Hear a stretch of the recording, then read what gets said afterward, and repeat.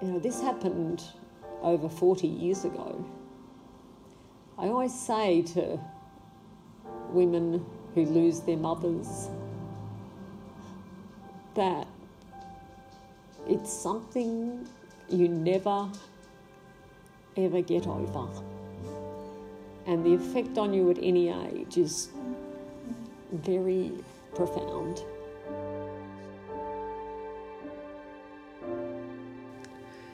That's Elvis Presley.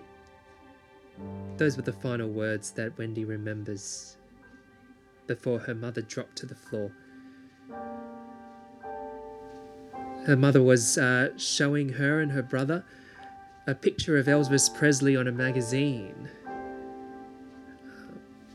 And for years, she would think that Elvis and Mum died the same year. This is Conversations with Earl Grey. Welcome to another episode.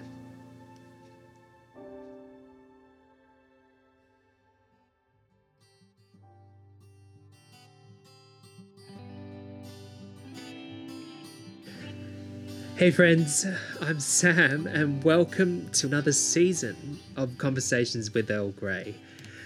Conversations with Earl Grey is about everyday people in their everyday lives and just hearing 3, 2, 1, the beauty in the ordinary. So that I can sing. Ready? 3, 2, 1. No. Sorry. One clap. This week I talked to my friend Wendy about lockdown and also her experience of having lost her mother at the age of 7. Friends, this episode is a little bit heavy, and so if it triggers anything, please reach out to someone or call Lifeline at 13 11 14. And a huge thank you to my new executive producer, Brendan Zhu. Hey friends, welcome back to another episode of Conversations with Earl Grey, where I get to have a cup of tea with... Now, unfortunately, I can't have these interviews in person at the moment because we're in a lockdown in Sydney, but I have the pleasure of introducing my friend Wendy, who is a proud... let's just step back. Because I don't want to say proud mother of Zeph because you have other children. I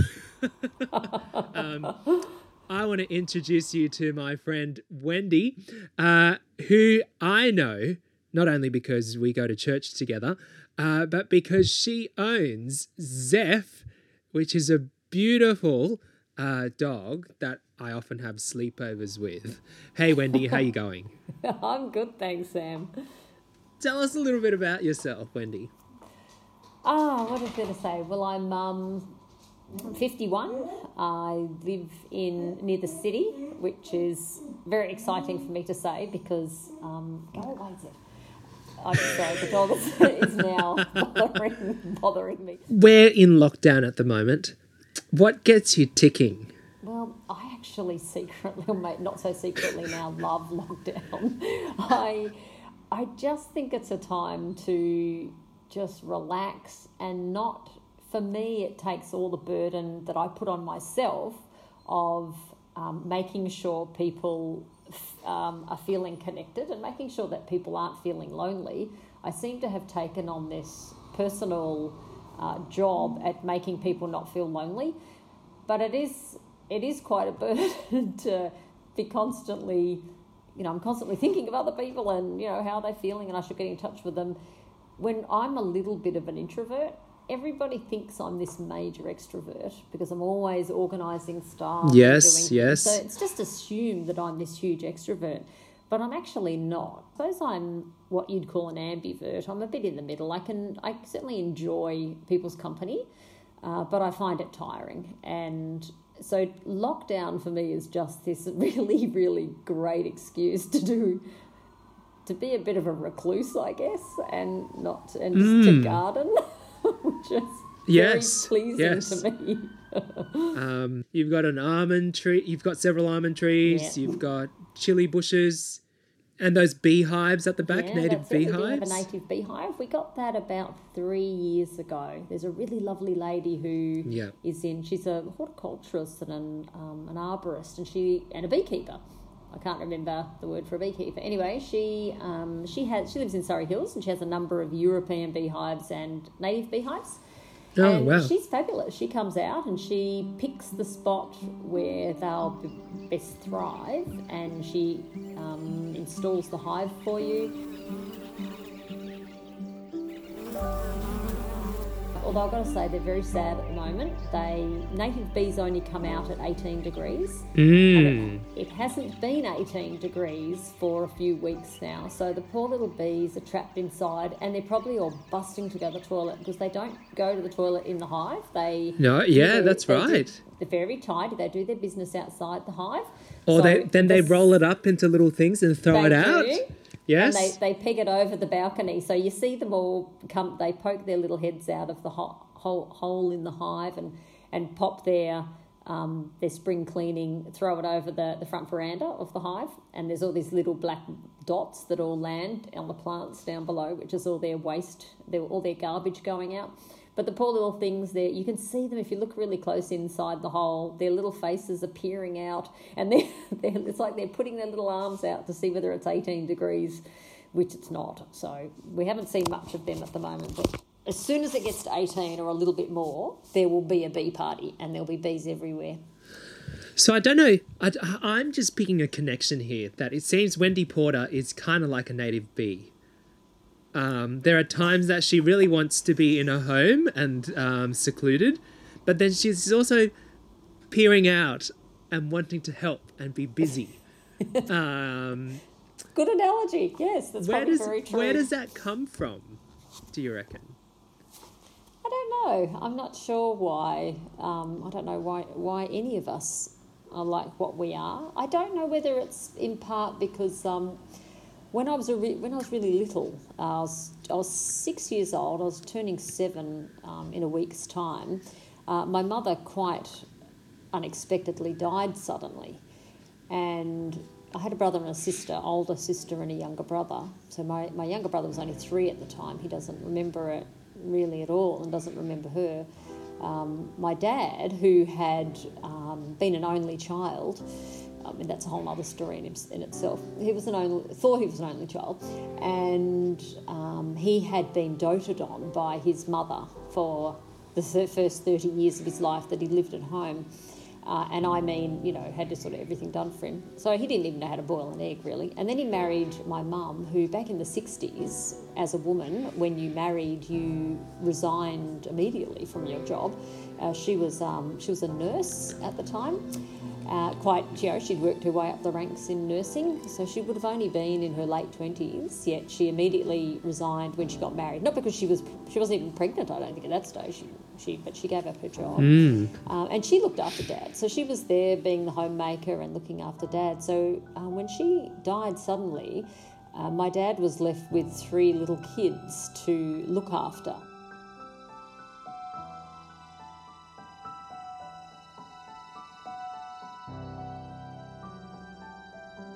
Now, thankfully, he was well supported by the church that we went to.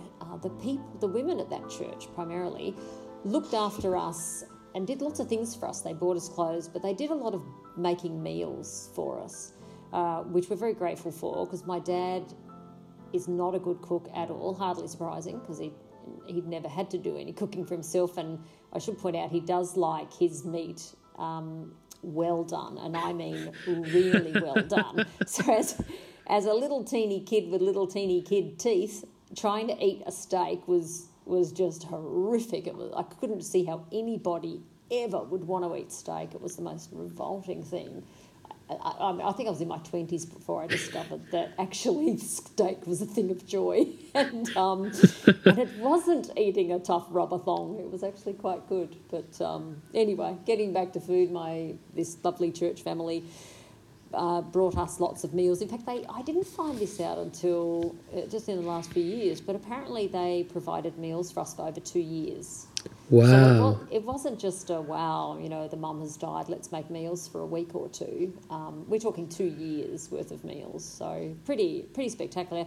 But I think I became a little bit shy after that. I think I became very independent. Felt like I didn't have anyone who could sort of help me with anything or who I could go to about stuff. Dad was clearly very busy and very stressed. I didn't realise till much later on as an adult just how stressed my father was over this whole experience.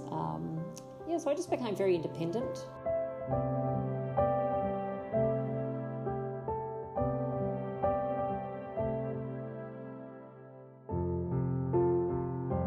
When my dad remarried 5 years later, he married a lovely Christian woman who had 4 kids, and we all shifted in together. So I suddenly became part of this big crowd of people who I didn't really know that well.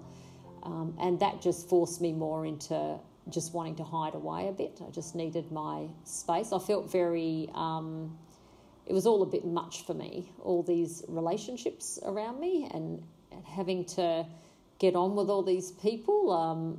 I just found all those relationships very, very difficult and very tiring all the time. So I spent a lot of time in my teenager room, locked away listening to music and just spending time with myself. And I became very, very comfortable with my own company, and I quite enjoyed it. And I think that's just carried through. But at the same time, you've moved away from that now in a... Yep. Still wanting, yeah. What was that change? Was it seeing the love of the meals given by church? I think that certainly was part of it. I think seeing how, I may have been quite happy being on my own, but I think I recognised that others weren't, and that people were on their own and weren't happy about that, and they were sad about it, and they were lonely. And I think it's really important that we all look out for people and learn to recognise the signs that people are struggling in some way or are alone and want company and want to be part of things.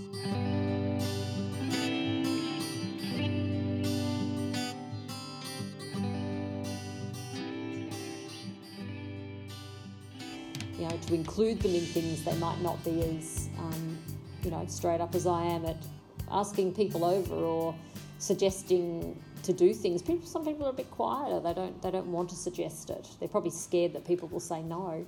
But they still want it. So I figure they do want it. Yeah. They do want to have relationship with people, and they may not want to do it all the time. But there's a number of people I've met through life now in church and other areas who have said to me, we're so grateful. I'm so grateful that you invited me to that. That really was really special to me, and that was really important. I felt, part of things, part of our community by doing that. So that spurs me on. I think it's a good thing to do. Yeah, I'm just picking up that bit before where you said as your teenager you felt very much at home by yourself. Because there's a difference between feeling alone and feeling lonely. Yes, definitely.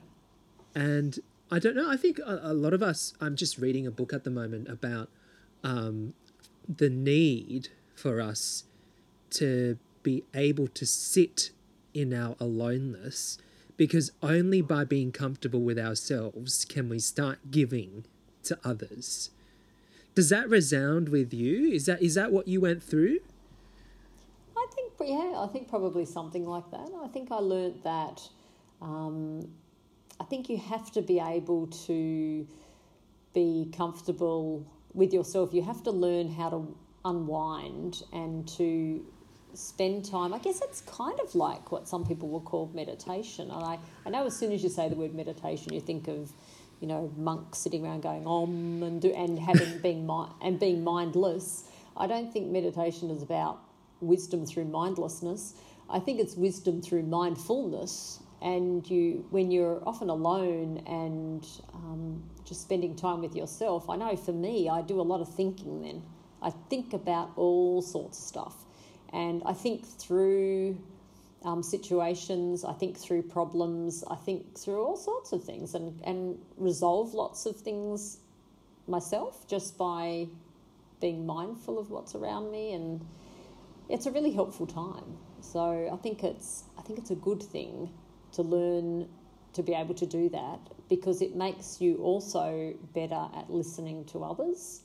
If you can sit and just be with silence and listening to your own thoughts, it's a good way to learn how to listen to other people. What do you mean? What do you mean by that? Is it because if we're not secure in being with ourselves, in our conversations with others, we might just be wanting to hear for our sake instead of the other person's sake? Is that what you're trying to say? I guess so. Yeah, something like that. Or I think if you're too busy wanting to, tell people all about what's going on, talk too much about stuff that's going on, and not just, do what you do when you're on your own, which is where you're not necessarily talking to yourself. You're just listening to your thoughts. That translates well to being with another person, because you can sit and listen to their thoughts and not just fill the space with mindless chatter and talking about yourself all the time, I suppose.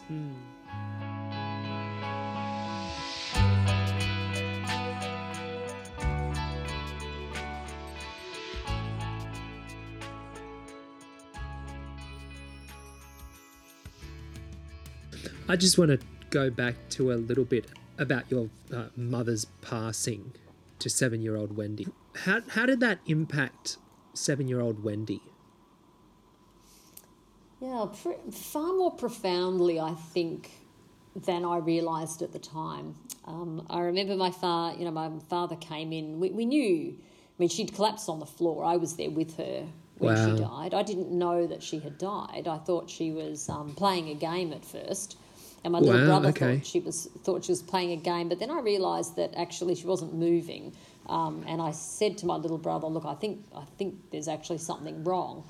Now, in these old houses that we used to live in, there were these vents up in the roof, and my dad was up in the ceiling, up in the roof, doing some work up there. And he heard me say to my little brother, "Think something's wrong. I'm going to go get Daddy." But he was halfway down the ladder. But when I got to him, and he came in, and so we knew something very bad had happened, because an ambulance came. Well, that was all terribly exciting, the ambulance arriving for 7-year-old Wendy. And we were scurried off into a bedroom, and so that we, weren't there when she was being worked on by the ambulance crew. And they took her away, and we got shuffled off to a neighbour's house whilst my dad had said he was going to the hospital with her. I found out many years later that he didn't actually go to the hospital. He knew that she had died. Okay. Yeah, and he stayed at home on his own.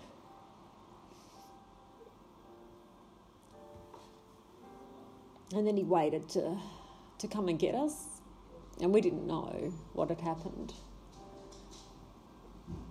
He told us when we got home.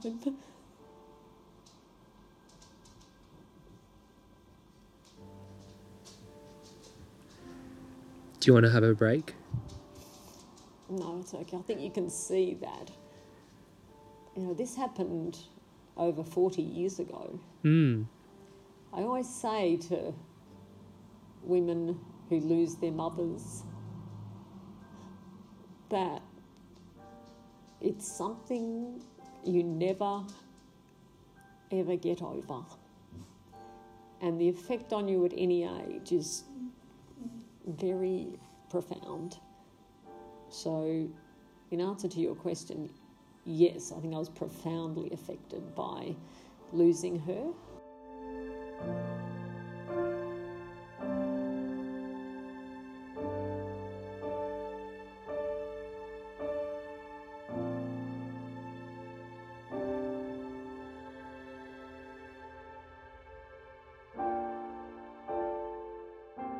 It wasn't just the death, the immediate death that we had to deal with. In the 70s, things were not handled well at all with children. You were basically not told a lot of what was going on, and you were kept away from things like the funeral. So my brother, my sister and I didn't even go to her funeral. It was stiff upper lip stuff back then. You didn't talk about it, and you certainly didn't take kids to funerals, or so my dad seemed to think. I realise now that as an adult, that was just probably the biggest of the many mistakes that were made around losing our mother, not going to the funeral. So I didn't see a single person cry for her. And I think that's when I stopped crying. And it was, I just don't think I cried for a really long time. And I would, if I felt myself feeling sad about something, and I'm quite an empathetic person, so lots of things make me want to cry. But I would stop myself. And I think I'd always not understood why I was like that and why I had trouble showing the emotion of sadness. And I think it was because all that was kept from us as kids. We weren't able to grieve appropriately. The result for me was that I think I was 22, and I had a fairly significant bout of depression. I'd got incredibly sick with the depression. I didn't know what it was that was going on with me. I just knew that something was really wrong when I was out trying to hang clothes on the line one day. I had 2 little kids by this stage at 22, and I couldn't get the message from my brain to my hand to get the peg to go on the line. So the depression had got so severe and so untreated, and I didn't even know what was going on with me, that it started to affect me physically. I couldn't get messages from my brain to my hands to make things happen. And I stood there out at the clothesline, just helplessly not even able to put clothes on the line. And I had quite a major breakdown at that point, and rang my dad and my stepmum, who came and got the kids and took me to the doctor, which is probably the wisest decision they'd ever made for me.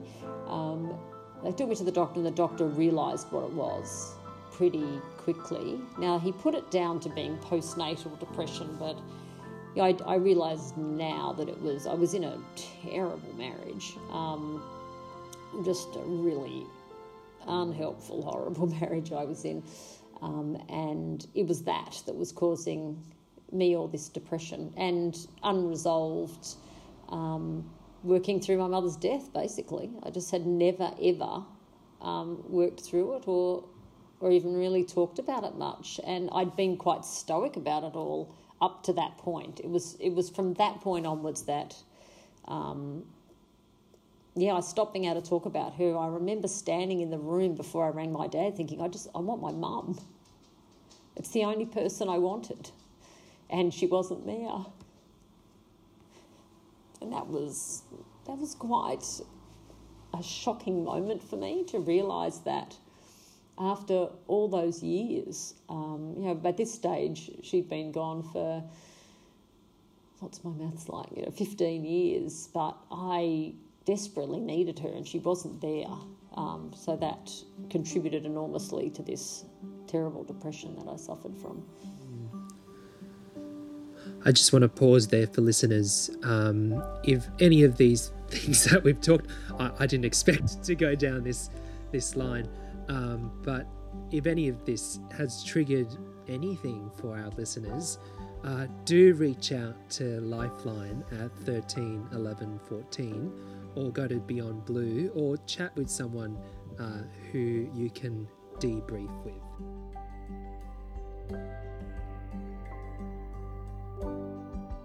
You're listening to Conversations with Earl Grey, this week with Wendy Porter, about life, death, grief, and loss.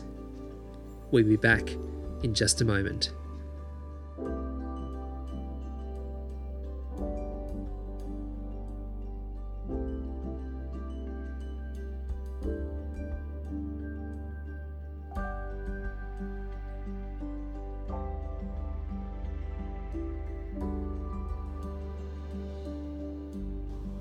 What did mum mean for you? Well, it was very complicated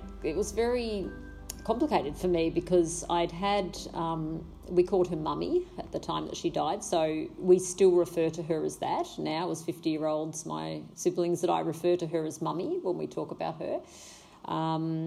And because I didn't really get to know her very well, at 7 years old, you're not concentrating on learning lots about your parents. You're just living life as a little kid. So there's heaps I don't know about her. So I have, and then I had a stepmother who was a really lovely woman, but unfortunately she and I clashed. We just had, it was like a personality clash. It wasn't that she was bad or I was bad. She was in a difficult situation, running this household was suddenly they had 7 kids in it, and all those dynamics would have been difficult for her. My dad probably wasn't the easiest person to be married to. They'd met and married very quickly, like within about 3 to 6 months or something. I think he was probably a complex person to be married to, and he was obviously with enormous amounts of grief. So I've never had a great idea of what it's like to have a mum. And for me, mum doesn't mean a lot to me because I don't think I've never experienced a true mother-daughter relationship. It's just something I've missed out on in my life. And there's a fabulous book, and I wish I could remember who it's written by, called Motherless Daughters. And reading that one day, I found incredibly helpful because I just remember reading through thinking, oh my gosh, that's what I do. That's what I think. That's what I'm like. And it seems like there's actually the effect of losing a mother, certainly in childhood, does have certain effects on a person. So when you say what do I think, what does mum mean to me, it's got a big question mark next to it. I don't know what that means, and I'm a bit better at knowing what it means for me as a mother, but even that, I don't think I'm a particularly great mother myself because I never really learnt how to be a mother, and I didn't have anyone really that I just never had a mother-daughter relationship really, so I sort of missed out on that. How does your faith shape this grief, this loss, the not knowing motherhood? Does it shape it, or yeah? Yeah, I think it does. It certainly helps me to deal with it all. Knowing that I'm deeply loved by God is a relationship that I've missed out on with my mother parent. I missed out on being deeply loved, experiencing that. I'm sure that I was deeply loved by her, but I never experienced it. Whereas experiencing that with God is a very important and special relationship for me. Does that ever, because we call God Father, does that ever, and you're yearning in a way for mother, does that ever kind of go, oh, I'm not fully loved? I don't know that I ever think that I'm not fully loved. I think I certainly feel like I've missed out on something, and I think there's a hole in that. But I know that one day when I meet God, I believe that when I die, there is something after this, and that it's either being with God or not. And I think I won't care about it then. I'm pretty confident that when everyone talks about, heaven's this great, lovely place, and it's really nice to be, I think what will make heaven a really nice place to be is that you just won't remember any of this. This will be gone. It won't matter. It'll be gone and forgotten, and everything will be so amazing in heaven that this will just seem like absolutely nothing. And I guess she will be there. So she trusted in God. She trusted that God was real and that there was life for her after this life. And so I'm confident that I'll see her there. And So I don't feel anymore like she's completely gone and just disappeared. I feel like she's gone from here, but she's somewhere else, and I will get to that somewhere else one day, and then I'll see her. And in a way, you having missed out motherhood, you won't miss out on it when you see her again. No, that's right. And Perhaps. Not only will I see her there and have my mother back, but we'll all be in perfect relationship, not just with her, but with everyone. And that's sort of a bit hard to even get your head around what that'll be like. But yeah, that's certainly something I'm looking forward to, is that knowledge that I'll see her again. I'd always been told that as a little kid, that she's in heaven, but it didn't mean anything to me really. But yeah, once I worked out who God was, then it changed my perspective on it all, and I thought, actually I'm going to see her again.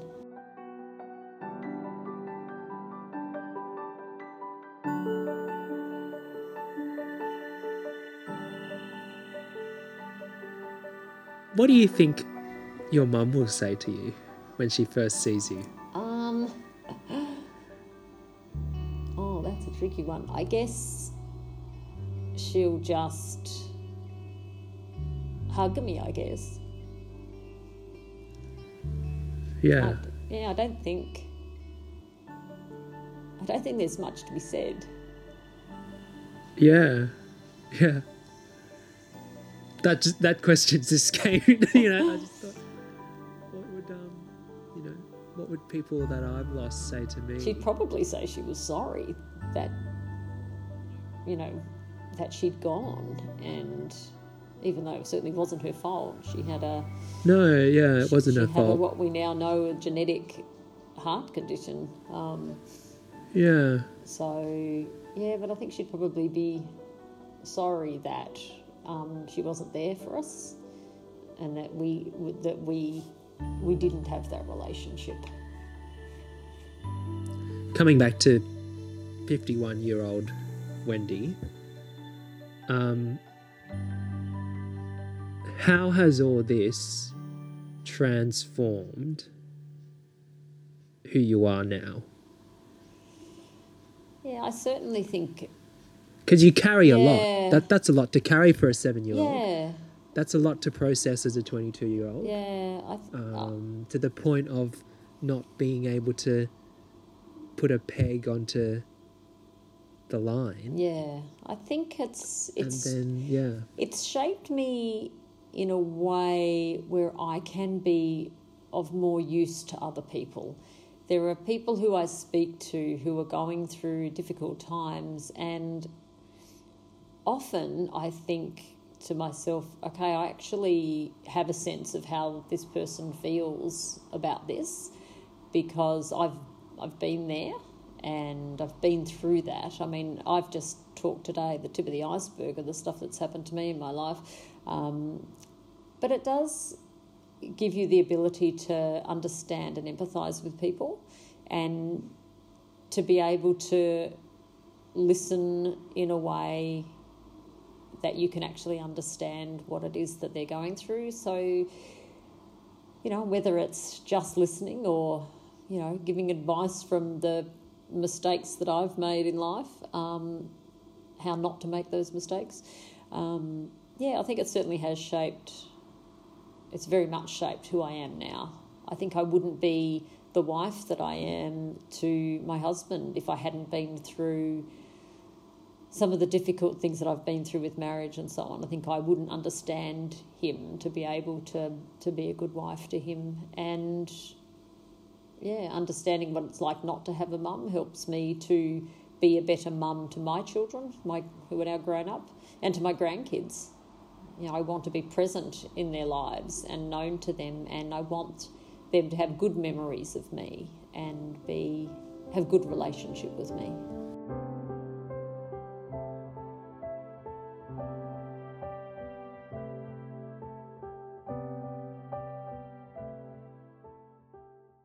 As we're wrapping things up, it's been it's a very, I feel very honoured to be able to sit in this space and to listen to your story. And it is a very, I think it is a very sacred moment to enter into these spaces of loss, and that I can, listeners can't see, but we have heard that loss is something that continues to be carried with us. Some days we're okay with it and some days we're not. But it is always there. So thank you so much for being open and raw and sharing your life with us. Is there any final things you'd like to say to,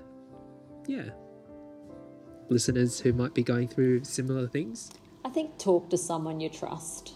Talk to someone who you know is going to actually listen to you and believe you, and seek help. And if that means, if you know that how you're feeling isn't right, then go to the doctor. Go to a GP who you trust. That's a really good first place to go.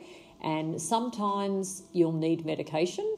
And even if you're anti-medication, it's just a good way to stabilise things until you can get to see someone experienced who you can speak to, like a psychologist or a counsellor or someone like that. But don't be funny about taking tablets. Just if you need something, because Zeph takes tablets. That's exactly right. Zeph's on Prozac, and I must say it's the best decision we ever made, and I think he's pretty happy about it too. So I didn't tell you the other time. Well, he was sleeping over the other week, and he didn't eat a whole one with his food, and I was like, mate, tomorrow you're going to be horrible. So I said, sit. And then I grabbed his snout and I shoved it in there. And then I held his snout and he was like, oh, let me out. I was like, no, you've got to swallow it. After a couple of seconds of battling, he just went, glop. and it came out again. Oh, he's a like, bugger. This would be much easier for you if you just swallow this tablet. That's right. Unbeknownst to him, he's far better on Prozac than not on Prozac. Yes. Oh dear. Anyway, well, thank you so much for your time, Wendy. No worries. And it's been wonderful chatting with you. It's been wonderful sharing a cup of tea with you, with our imaginary cup of teas. And listeners, look forward to listening to Zeph and Wendy on our upcoming podcast in a couple of months' time. To all the dogs I've ever loved. All right, have a good afternoon, and I will see you next week on Conversations with Earl Grey.